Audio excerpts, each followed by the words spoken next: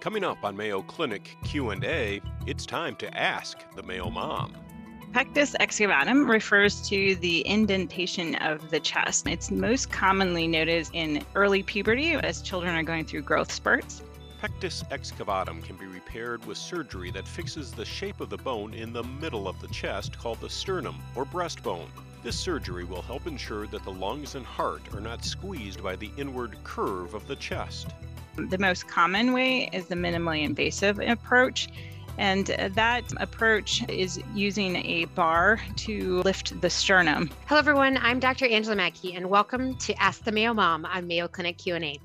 I'm a pediatrician at Mayo Clinic Children's Center in Rochester, Minnesota, and host of this show about pediatric health topics. Today, we are talking about pectus excavatum and repair of this condition using a minimally invasive approach with cryoablation. Joining us for this discussion is Dr. Denise Klinkner, a pediatric surgeon at Mayo Clinic Children's Center, where she is the practice chair of the Division of Pediatric Surgery and the director of the Pediatric Trauma Center. Dr. Klinkner, thanks for coming back again. Dr. Mackey, it's very nice to join you again. This is such an exciting topic because there's so many things that continue, I feel like, to advance in the way that you care for these children. So I'm really excited to hear an update on how things are. I'm happy to share them. I think, pectus excavatum is definitely something that parents start to ask questions about, and I'm happy that we have this venue in order to share that information. Yeah, absolutely. So let's start off by just describing, in case someone's listening and they haven't heard of this diagnosis before, what is pectus excavatum? Pectus excavatum refers to the indentation of the chest. It's most commonly noticed in early puberty as children are going through growth spurts. It's sometimes more noticeable in the summer because they have their shirt off for swimming. Some people say, well, is it only in boys? And the answer is it shows up in girls as well. And it's more so noticeable because clothing doesn't fit quite right. They may not be able to wear a normal fitting bra, for example. Yeah, absolutely. So I know that's something that we can start seeing earlier in life. And you and I have collaborated on patients that have been younger. How is this diagnosed? Is it just based on observation and appearance? The initial diagnosis is definitely based on the appearance of it. Then when we try to grade the severity, that is when we look at what's called the Haller index. And the Haller index is a measurement looking at the width of the chest and dividing that width by the distance between the sternum and the vertebral column. This can be done on a chest x-ray, which is our preferred modality because the patient cost is significantly less. So I do have a couple examples of, for those who can see this, the measurement across on the chest, looking facing the patient is divided by that distance between the sternum and the vertebral body on the side view. And the first example is Haller of 3.6. The minimum number it needs to be is 3.25.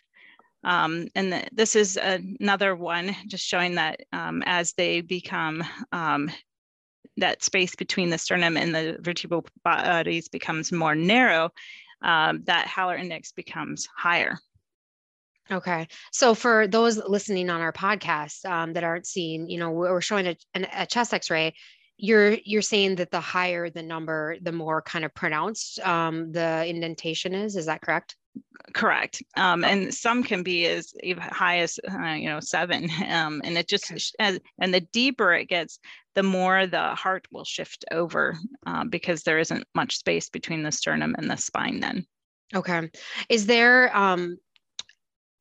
any type of other imaging that is needed? So sometimes I start to think like, would you consider like a chest CT or something else to get a really good visualization of kind of how that chest wall is being formed? Yes, the chest CT is another standard modality. It's about 10 times more expensive than a chest x-ray. but that chest CT will sometimes give us more information. For example, in this one, the asymmetry may be more pronounced than what you can see on a chest x-ray, and we can have a correction index calculated. The measurements are the same of being across the chest and between the spine and the sternum, but you can see the more detail of how the heart can be imprinted by the sternum, and that anatomy may convince us to move forward with the repair, because that repair would give more space for the heart to expand and contract the way it's supposed to. Does the pectus excavatum, does it ever have an impact on cardiac output or heart functioning? The deeper the Haller index, the thought is that the heart shifts over and the venous return is not as prominent. So the patients may tire more easily when it comes to activities, because the return to the heart is not keeping up with the flow that's needed to move forward. Okay, so you mentioned it's, the higher the Haller index, you may be more likely to consider some type of correction for this deformity, especially if it is affecting their stamina, their heart functioning, etc. Mm-hmm. So how do you correct this deformity? Well, there are a couple different ways of doing it. The most common way is the minimally invasive approach. And that approach is using a bar to lift the sternum. And the bar goes over the ribs and then on the front part of the chest, into the chest, under the sternum, and then back up out of the chest and outside. So it's bracing it up until growth has finished and they've sort of matured skeletally and stabilized into that configuration. Does timing of their, like, where they're at in their growth spurt or their growth potential matter when you would consider this, since you were saying you were expecting more potential growth? Yes, the original procedure was being done in patients as young as 2, and they realized that when you have a bar in the position of a 2-year-old chest, that chest develops in that position. So we prefer that they are closer to adult body habitus. Between 13 to 15 is a great age because they're still flexible and yet closer to the adult size. The earlier you do it, the more potential for shifting and pinching of the chest because of that bar.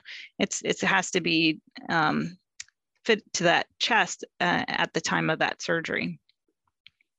Now, there's probably less or more invasive approaches, and we're really focusing on this minimally invasive approach.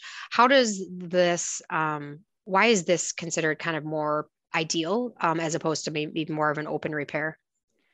The nice part of the repair minimally invasive is that the incisions are off to the side and they're much easier to hide.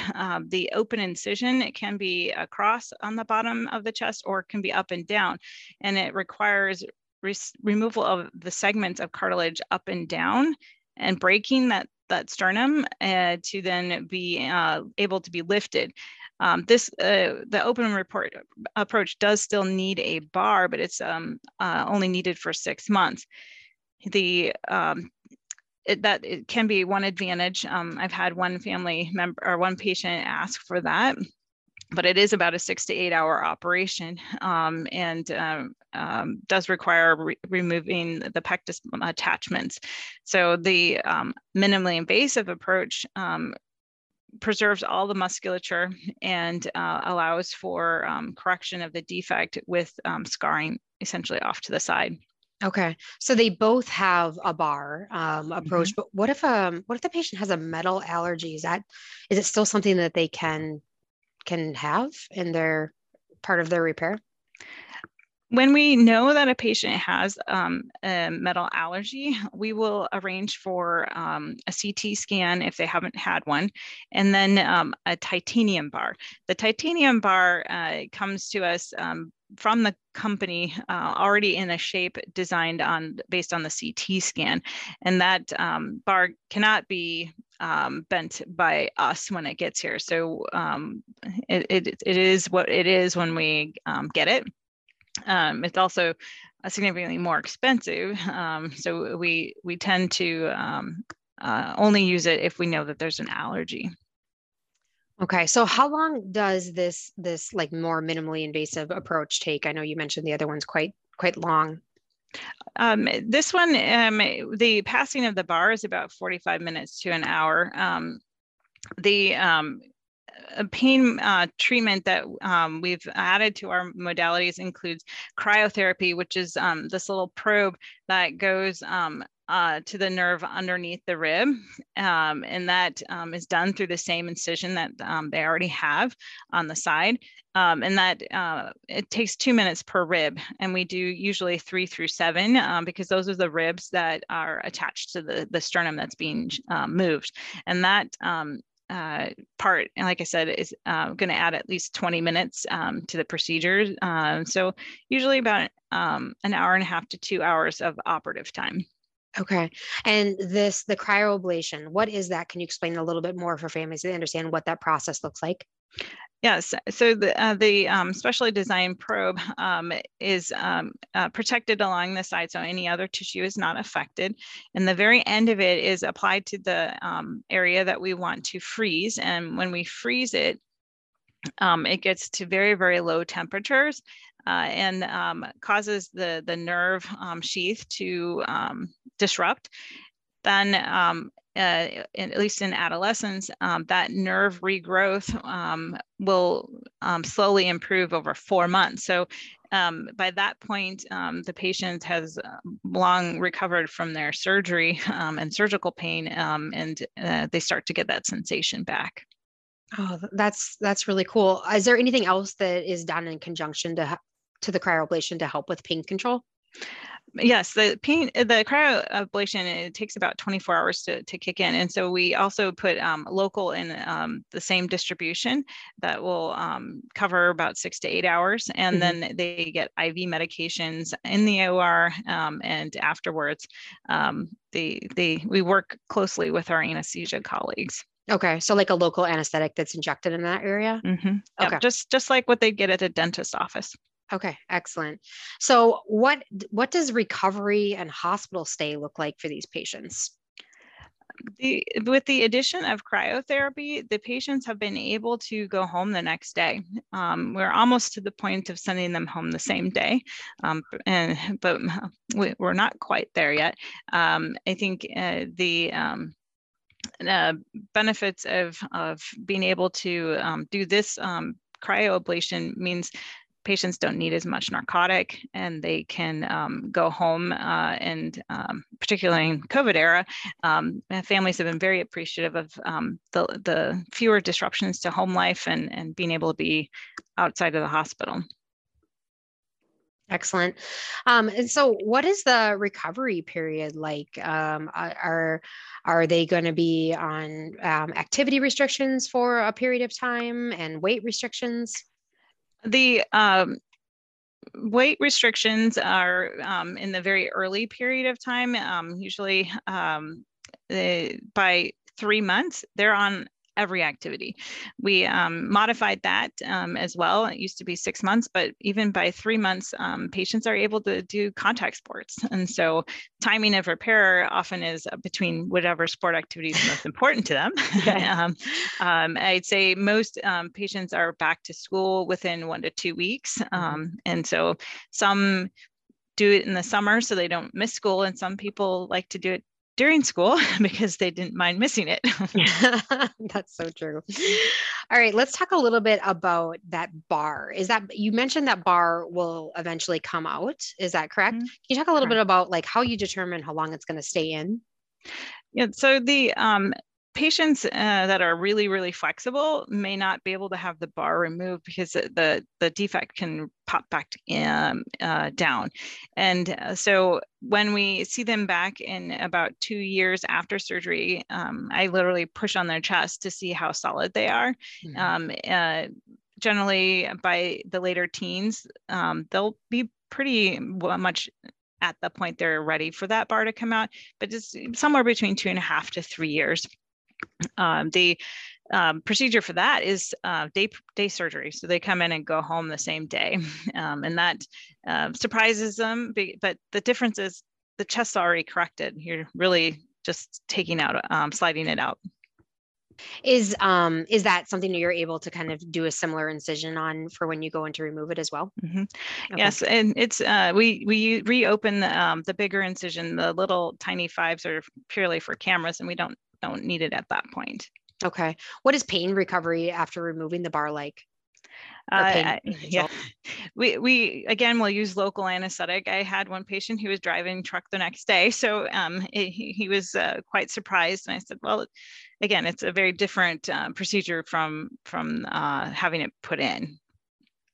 I would imagine one of the big questions that families would have, because I would have that same question if I were in their shoes, is how much improvement in the deformity should they expect after this procedure?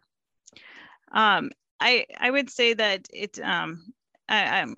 can be variable. The pictures here show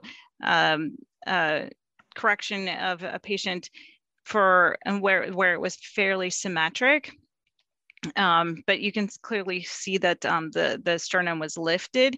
The lower ribs are not part of what can be corrected. So when they have what we call a rib flare, or that pushing out of the lower ribs, the bar does not correct that. But when we correct the sternum, that rib flare does become less prominent. Some patients do have the asymmetry. And so by lifting with a bar, that asymmetry may become more pronounced. In this situation, I ended up using 2 bars to get the correction. And that meant that the ribs could be lifted along and adjusted, but it may not be a perfectly flat response, just because the cartilage is not corrected by the bar either. But you can in the what we see in the operating room is that indentation gets lifted very nicely with in this case 2 bars to kind of cross cover both areas of rib that are pushing in. Excellent. Are the patients able to feel the bars, or even after the recovery period, is there ever kind of any irritation from having the bars in? Yes, the patients tend to be very tall and thin, and will feel the bars. Because the ribs move every time we breathe, they will often note a clicking sensation or popping. That is not harmful. They may feel that it has moved. That does happen on occasion, but I haven't honestly seen that lead to the deformity being a particular problem. Whatever position the bar is in the operating room, from my experience, has been where it wants to sit. And in the situation of where the bars go across or 2 different interspaces, they tend to be more stable. And so they end up with, feeling the edges on the outside because they're thin, but it's not a harmful situation. Okay, excellent. In this day and age where there's metal detectors in a lot of different places, where they're flying or getting into certain types of buildings, is this something that's going to trigger for metal as they go through these areas? The airports are quite accustomed to this. A family of mine said that they came back from spring break and they just automatically told kids with bars should go in this line, and so it's something that's pretty common. You can with our portal, you can simply show a picture of the X-ray, confirming that this is what is in the patient. There's no way you're going to take that out to go through the airport. You don't necessarily have to do the little wristband saying that I have this hardware in, but it's certainly an option if families want to have that. Okay, excellent. So we didn't really get to this yet, but I think it's a really important thing. Do we know what potentially causes this? And then kind of along the same lines, does it tend to be inherited? Can other family members get it? So the vast majority of these situations are idiopathic, and that means that that patient may be the first one in the family to ever have that. I do ask about family history because some other generation may have carinatum, where the sternum is pushed out. And some family members will have scoliosis. And the development of the chest is from the back to the front. So if there's a problem with one or the other, they can be associated. It's not 100%. The patients that have connective tissue disorders like Marfan syndrome or Ehlers-Danlos are also more prone to being tall and thin and having pectus excavatum. Mm-hmm. So we do ask about those things, but for the most part, it's unknown. Excellent. Well, we have reached the end of our talk. Do you have any kind of final words or things to sum up for our listeners?